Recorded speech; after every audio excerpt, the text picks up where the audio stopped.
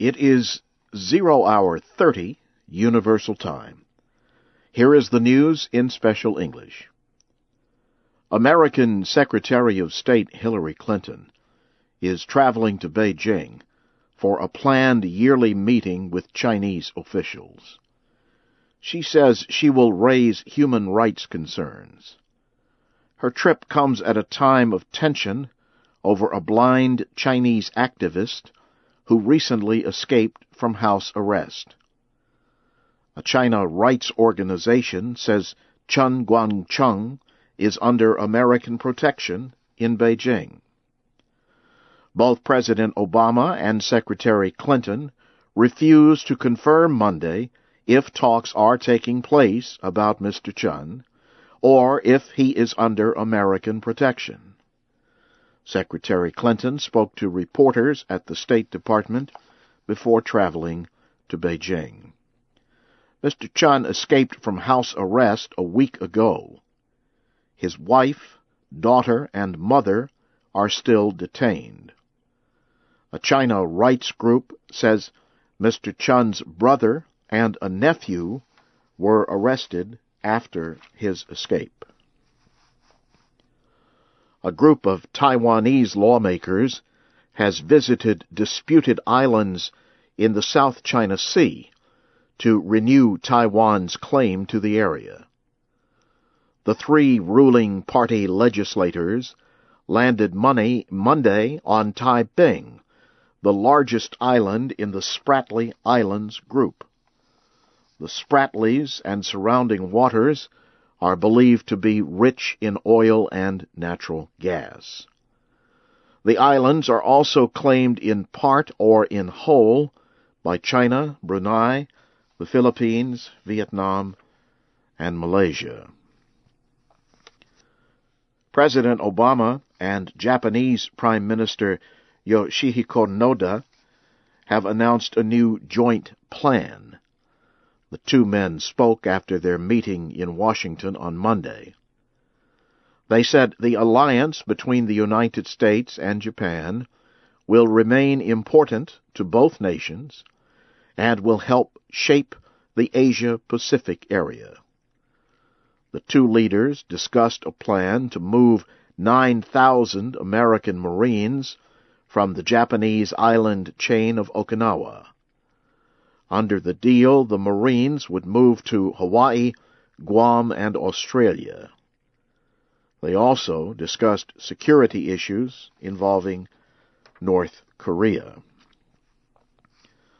Burmese opposition leader Aung San Suu Kyi and her party have accepted the words that Parliament members must say during the swearing-in ceremony. The opposition leader said it is the desire of the Burmese people that she and other party members take their seats in Parliament.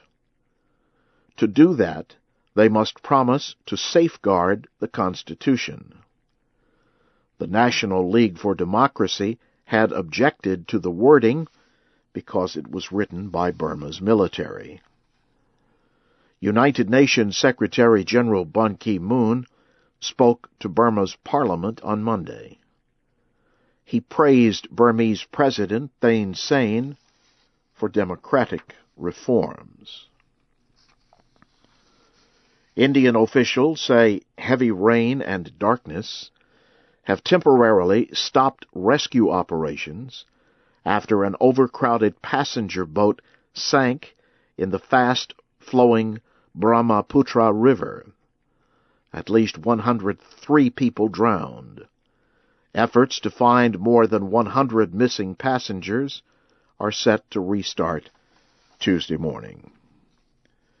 You are listening to the news in VOA Special English.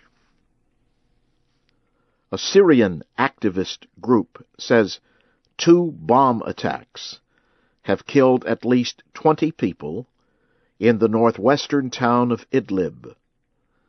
The Syrian Observatory for Human Rights said the attacks targeted intelligence buildings used by the Syrian military.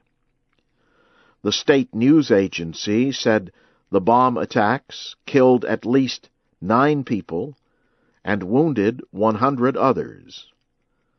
Syrian state media blamed the attacks on suicide bombers and armed terrorists. But activists say the government is using the bombings to discredit the opposition. On Friday, 9 people died in a suicide attack in Damascus. The attacker was driving a car filled with explosives. An Islamist group called the Al-Nusra Front claimed responsibility. Witnesses in Mali report gunfire in the capital, Bamako. The witnesses say troops who ousted the government last month traded gunfire Monday with members of the former Presidential Guard. The Presidential Guards have remained loyal to President Amadou Toumani Touré.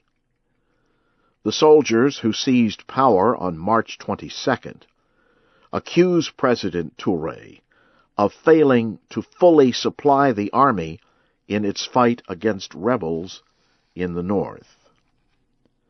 The military rulers last week announced a new temporary government that gave 3 positions to military officers.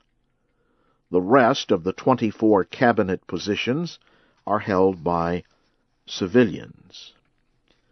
Since the ouster of the elected government, Tuareg rebels, allied with the Islamist Ansar Dine group, have captured 3 northern areas. The rebels have declared an independent state in the north.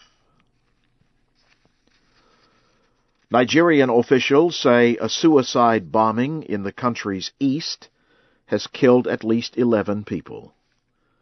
Officials say the bomber was riding a motorbike. They say the motorbike struck police vehicles in Jalingo, the capital of Taraba State. The target was said to be a police official who was not hurt, but 20 other people were injured. On Sunday, gunmen killed at least 20 people in the northern city of Kano. The attack took place at a university. 3 professors were among the victims. No one has claimed responsibility for the attacks.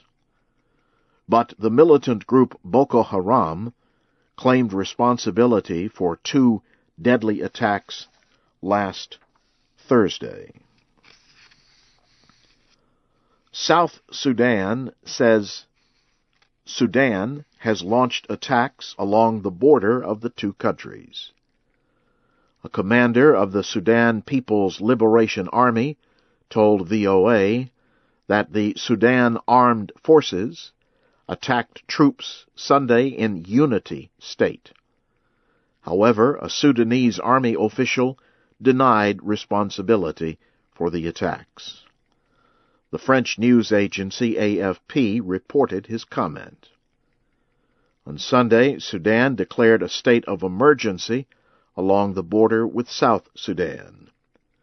That gives the Sudanese government more power to arrest and try suspects in the border area. The declaration also suspends the Constitution in border areas and bars trade with South Sudan.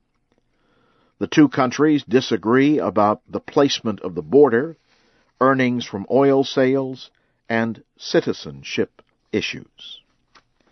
And now, briefly, here again is the main news.